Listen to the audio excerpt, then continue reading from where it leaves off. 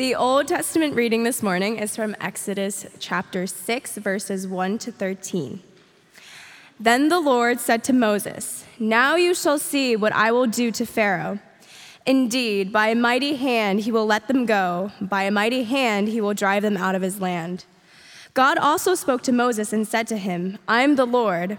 I appeared to Abraham, Isaac, and Jacob as God Almighty, but my name, the Lord, I did not make myself known to them.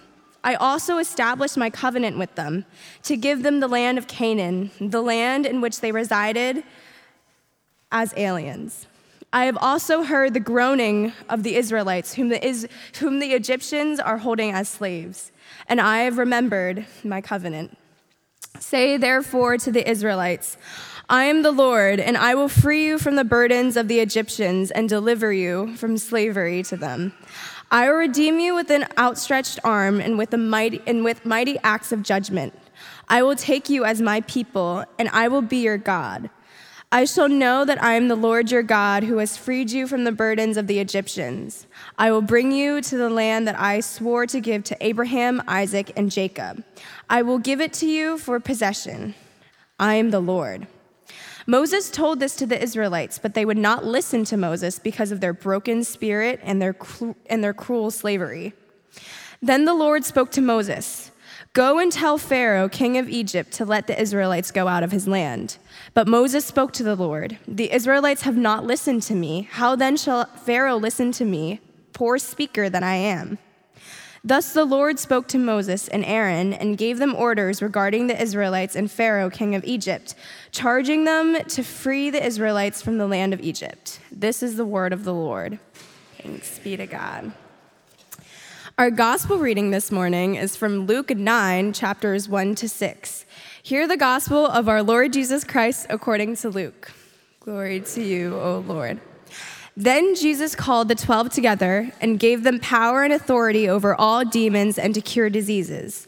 And he sent them out to proclaim the kingdom of God and to heal. He said to them, "Take nothing for your journey, no staff, no bag, nor bread, nor money, nor even an extra tunic. Whatever house you stay or you enter, stay there and leave from there. Wherever they do not welcome you, as you are leaving that town, shake the dust off your feet as a testimony against them." They departed and went through the villages, bringing the good news and curing diseases everywhere. This is the gospel of the Lord. Praise to you, O Christ.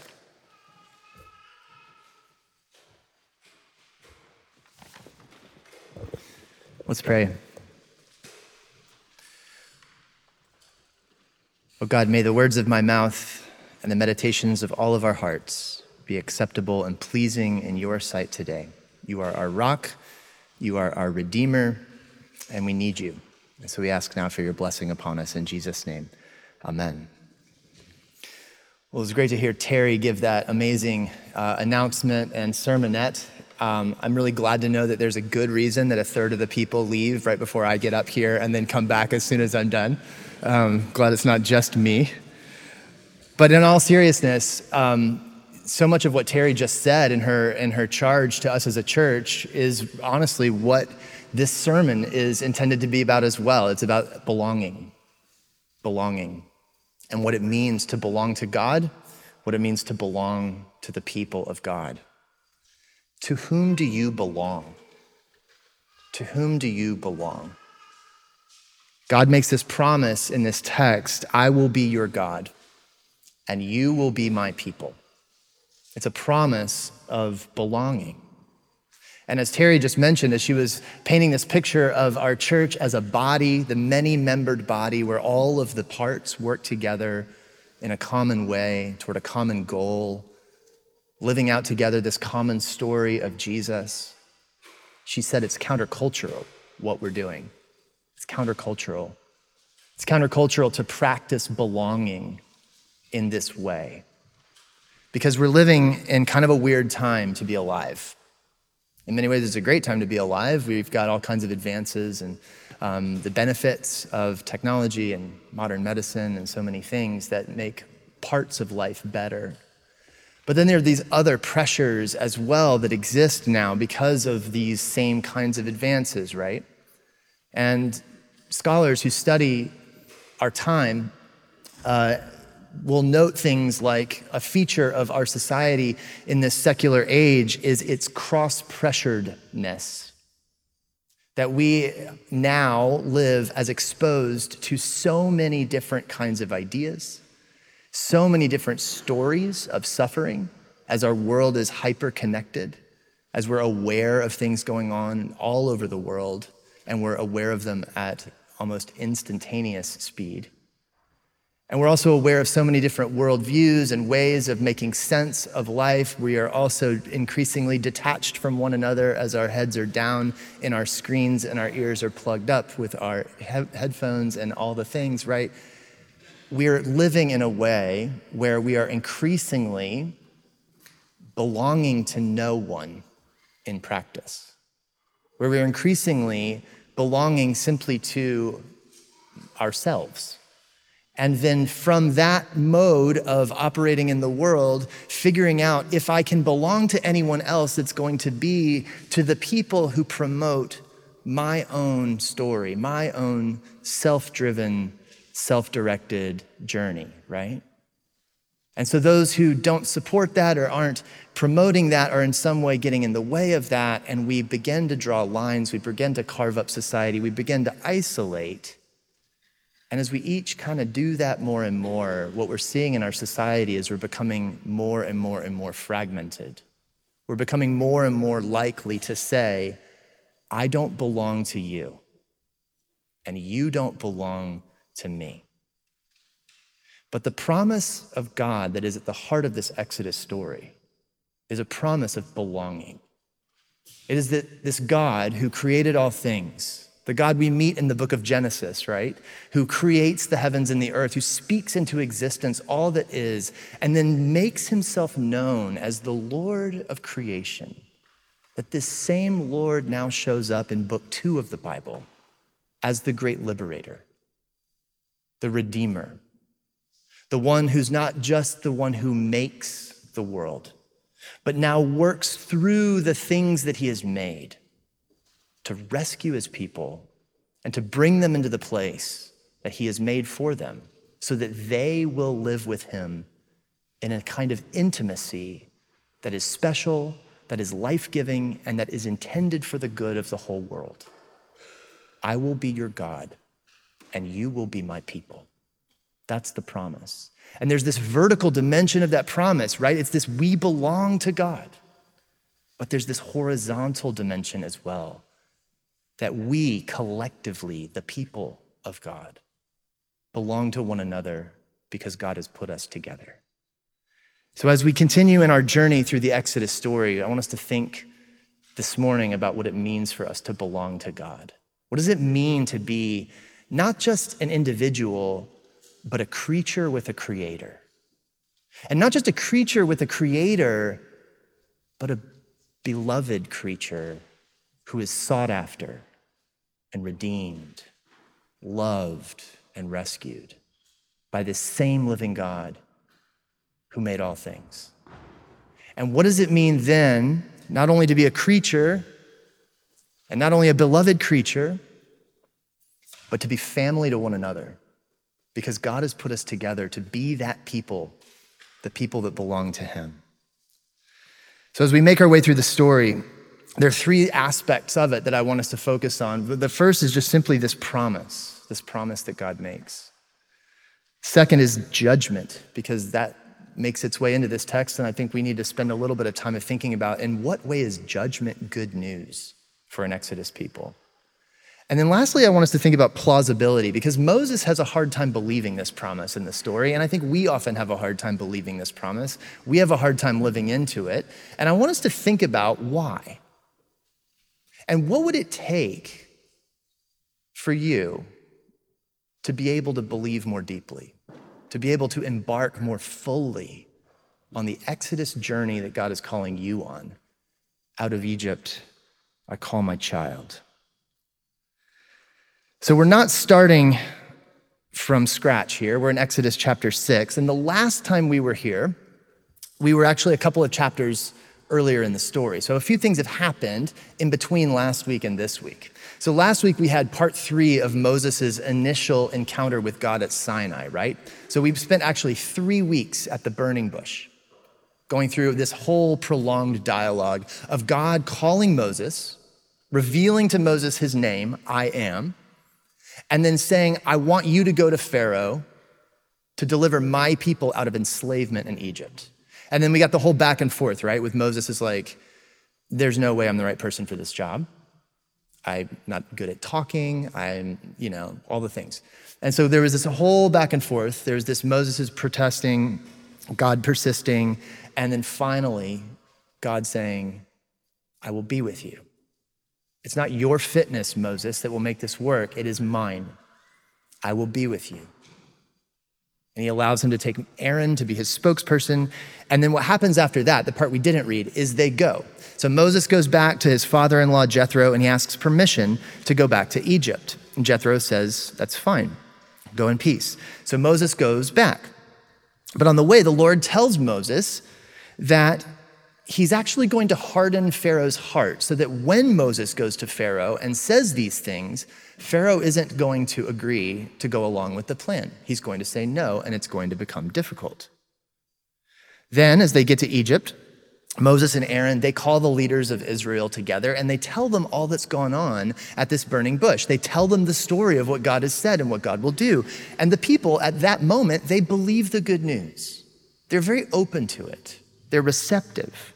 All of Moses' fears about they're not going to listen to me are not realized in that moment. But then Moses and Aaron go to Pharaoh and carry the story forward. And as the Lord had told them, it doesn't go well.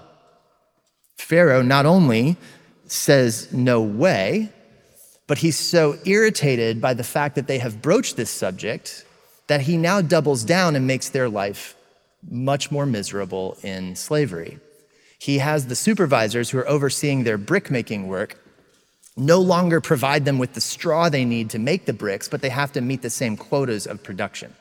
So they're no longer given the materials they need to do the work. They now have to go find their own straw and then make the bricks with it, but they're not given any more grace in terms of being able to adjust their production to fit their new situation.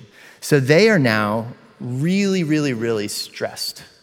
They're working kind of an impossible job. It's backbreaking work. And the people become kind of instantly furious with Moses. And the supervisors go to Moses and they say to him, the Lord look upon you and judge, because you have brought trouble on us and you're gonna get us killed now. So the people begin to turn on Moses. And then Moses, to the Lord, says, how could you do this? Why have you mistreated this people? Why have you sent me to do this? You haven't done anything to deliver your people like you said you would. That's where our text picks up. So it feels a little bit like we're starting the same old conversation over again, but we're not. Because what we're doing now is we're rehearsing some of the same themes of that initial conversation Moses had with the Lord at Sinai, but now we're doing it at a moment where Moses has tried and it didn't really go very well. And so Moses is now coming back to the Lord from a place of saying, actually, reality begins to say something different than what you're saying, God. The circumstances that we're facing seem to testify against your whole plan and promise. So why should we follow you? I don't know if any of that sounds familiar, but have you ever found yourself in a situation where the things that you go through in your own life, whether it's suffering or relational conflict or just plans that didn't work out, heartbreak, death of a dream, frustration, vocational frustration. Have you ever found yourself in a place where you're thinking, if God were good and true and who he says he is, I wouldn't be experiencing this right now? That's where Moses is. That's exactly where Moses is. If God were trustworthy, if God were who he says he is, Pharaoh would not be doing what he's doing. I would not be in this situation. Our people would not be screaming out and suffering. This isn't working. But what God begins to do next, as he picks up the conversation in this moment, is he tells Moses, look, the story isn't over. The story isn't over. Because the Lord is going to prove himself faithful to carry through what he's begun. And he reminds Moses of the promise that he's made. And he begins to tell Moses, look, I made a promise way back to your ancestors, to Abraham. But I didn't give them the full story. Abraham didn't get to know the name of the Lord the way you're going to get to know it. And what we believe that means isn't simply that Abraham never knew the Lord by name necessarily, but that the power of that name, all that that name conveys, the I am as Redeemer, that was not known as fully before the time of the Exodus, because it took the situation of rescue to begin to know the Lord as rescuer. And so here we get to this point in the story, and it turns out that there's this larger purpose at work beyond just a simple exit from Egypt. The Lord is going to reveal something about who he is to Pharaoh, and he's going to reveal something about who he is through the interactions with Pharaoh that will forever shape the imaginations of God's people, that will forever shape the faith and the practices of God's people, because it will be through this high drama, crazy adventure that's about to unfold that the most important feasts and memories and family stories and religious rituals begin. The Passover, the feasts, the remembrances, even the identity of the Lord at the beginning of the law of the people is, who is it? Is I am the Lord who brought you up out of the land of Egypt. When the Lord introduces himself to his people and gives them a way to live in the world, he doesn't start with creator. He starts with redeemer. I am your rescuer, and I'm remaking you in my image. And he gives this promise, reminds Moses of an old promise. I will be your God, and you will be my people. And the circumstances that seem to testify against that, those don't speak most truly about you. And as a people of faith, as we're talking about letting this story give us a kind of script through which we live into the world, when you and I find ourselves in those places where we're feeling like the stuff of real life is actually eroding my faith, that my ability to trust God, my willingness to go the next step and keep moving forward in faith is shipwrecking against the jagged rocks of real life. If you haven't ever found yourself in that situation, you will. And you won't be the first, and you won't be the last. And this is why we need each other, and this is why God places us in family, so that we move forward together, reminding one another of the truth of who God is, because every one of us will go through those dark nights of the soul where we need the faith of someone else to hang on when we cannot. And you will get your turn to be the one who hangs on and stands in the gap for your sister, your brother, your sibling who is unable to hang on themselves. We are part of a family, and we are going on a pilgrim journey through the wilderness together, following our Redeemer. And that is often difficult. I will be your God, and you will be my people. At the end of the day, the promise isn't about benefits. It's about the benefactor. We get God. Now, there are benefits that come with getting this glorious benefactor who is the creator of heaven and earth and our rescuer and redeemer. But the real treasure, the real pearl of great price, The real beauty and joy and fullness of life isn't in any of the benefits. It's in God himself.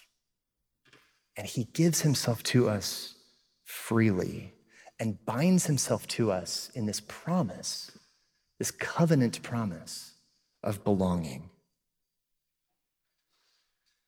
Now let's think about judgment. Because the Lord says here, I will redeem you with mighty acts of judgment. And that is meant to be understood as good news. Now think about this. When you hear judgment, do you think good news? Is that what that word sounds like to your ears? For most of us, I'm guessing probably not.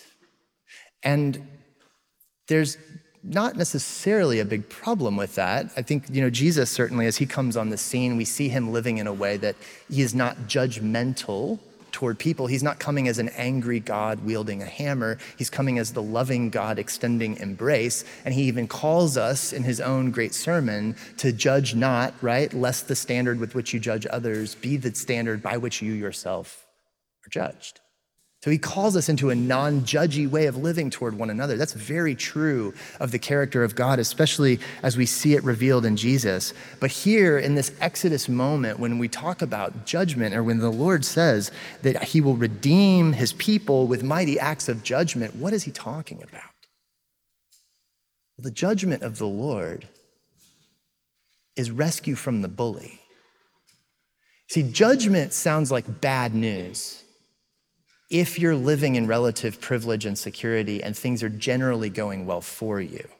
Because then judgment feels like some sort of unsettling of a status quo that's generally working in your favor, right? But when your back's against the wall and there's a bully towering over you and you have nowhere to go, judgment sounds like salvation. Because judgment takes the bully out. The people of God were enslaved by the biggest bully in the world. And the judgment of God that is coming is the prying free of God's beloved child from the iron grip of a world-class tyrannical bully. And so when the judgment of God is declared here as something by which God will deliver us, the judgment, while painful, is essential to the good news. Because here's the thing, we've all already talked about how we live out of stories of enslavement, right? And we live out of these stories of abandonment or estrangement.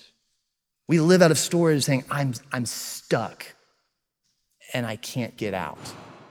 And we live by these stories of I'm alone. I'm on my own. No one's got my back.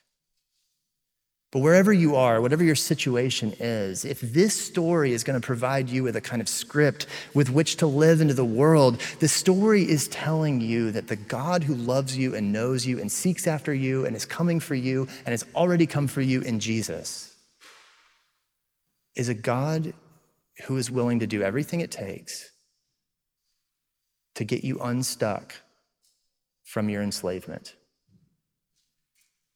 and to get you connected into a place of belonging so that you are no longer living in estrangement. And here's the challenge for each and every one of us. That's a rescue story, and the beginning of a rescue almost always hurts. What does it feel like to be delivered from the things that trap you? Well, for some, that's going to feel like actually recognizing that you need help, admitting that you're not enough on your own to save your own life or to be healthy. For some, it's going to look like taking steps away from something where you crave it so badly and you reach for it so badly, so often, that to not do it is going to put you in a place of withdrawal that's going to hurt. And it's tough to believe in those moments, in the cold sweat of early repentance, that this is what rescue feels like. And the people leaving Egypt go through the exact same thing as they're 3 steps down the road, and they're like, man, we had onions when we were slaves. Let's go back. Leaving Egypt hurts. Leaving Egypt hurts. And so it can take a lot of courage to take the next steps of faith on a journey where God is calling us out of Egypt and into a new way of life. But I will redeem you with mighty acts of judgment, says the Lord.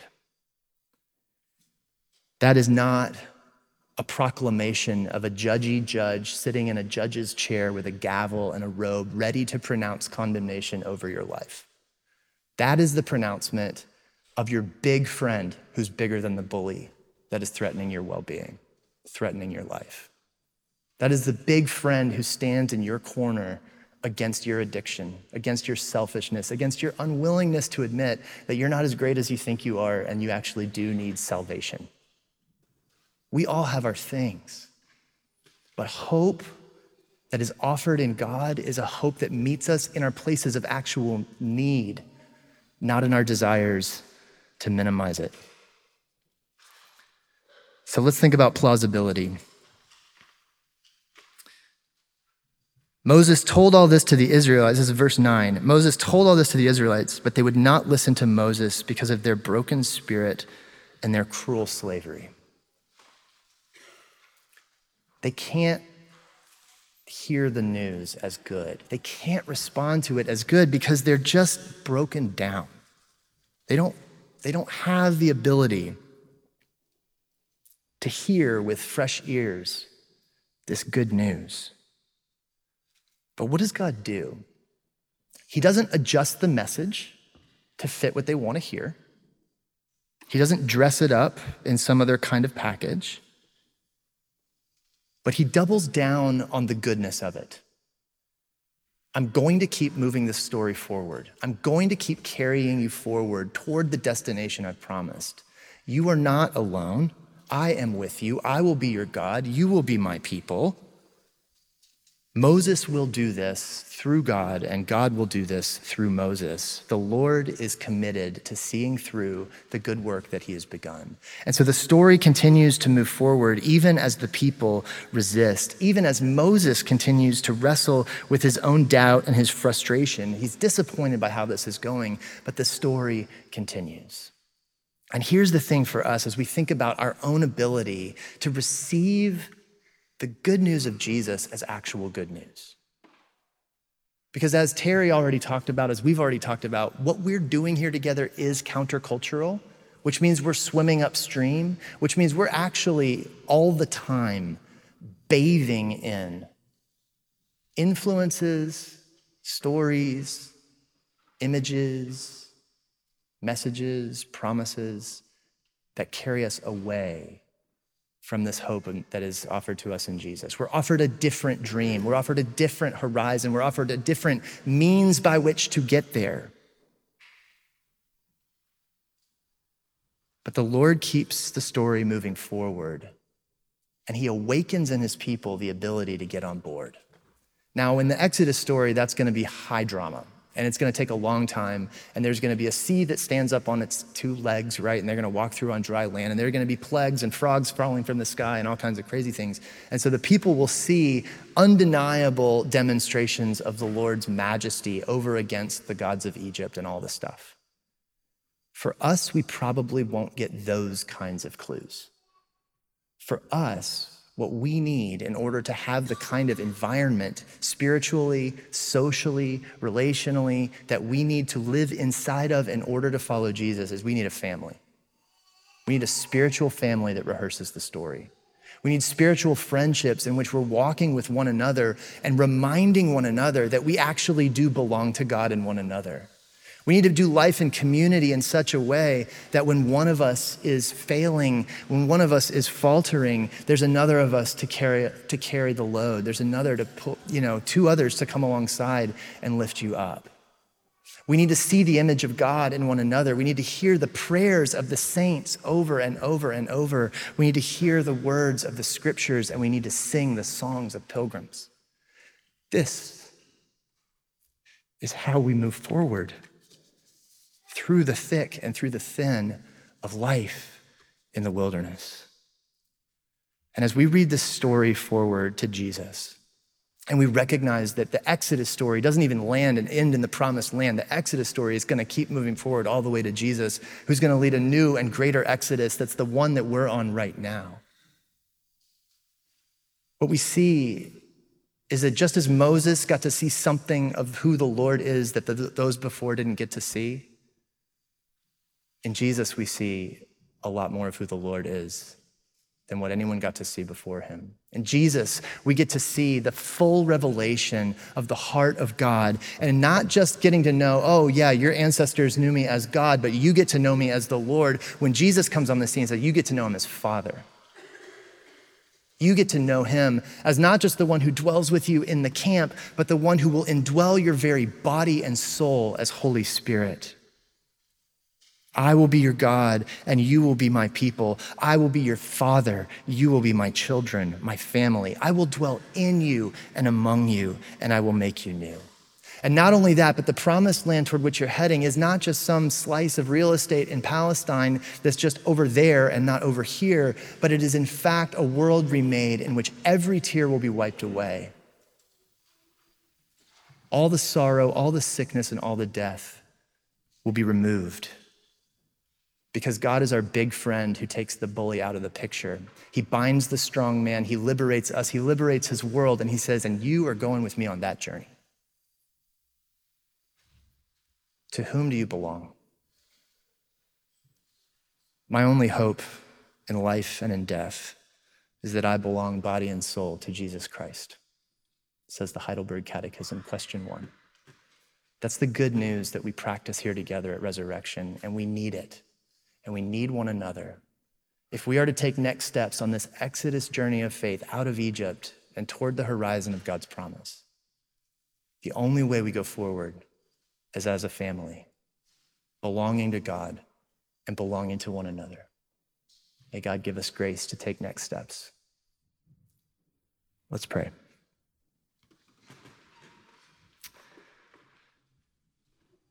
Our God, we need you. We thank you that you meet us in Jesus, our Redeemer. We thank you that you reveal your heart to us in this one whose outstretched arms on the hard wood of the cross display your heart as our rescuer, the one who is willing to do everything that it takes to purchase us by the price of your own blood, to rescue us by the power of your own hand, and to hold us fast by that same power that can raise the dead and create the heavens. By that same power, you carry us forward. Would you give us the grace and the faith we need to tap into that heavenly power that you give us in your Spirit, that we might be for one another the kind of family that creates a structure of plausibility for each and every one of us in which we may belong and come to believe. And as we do so, would you remake us in your image as those who love you and love one another? And would you give us the opportunity to bless our neighbors and our coworkers and our families, and to embrace the work of our hands that you've established so that we might participate with you every day in your work of transformation. Help us to pay attention to your presence and to get involved. We pray all this in Jesus' name. Amen.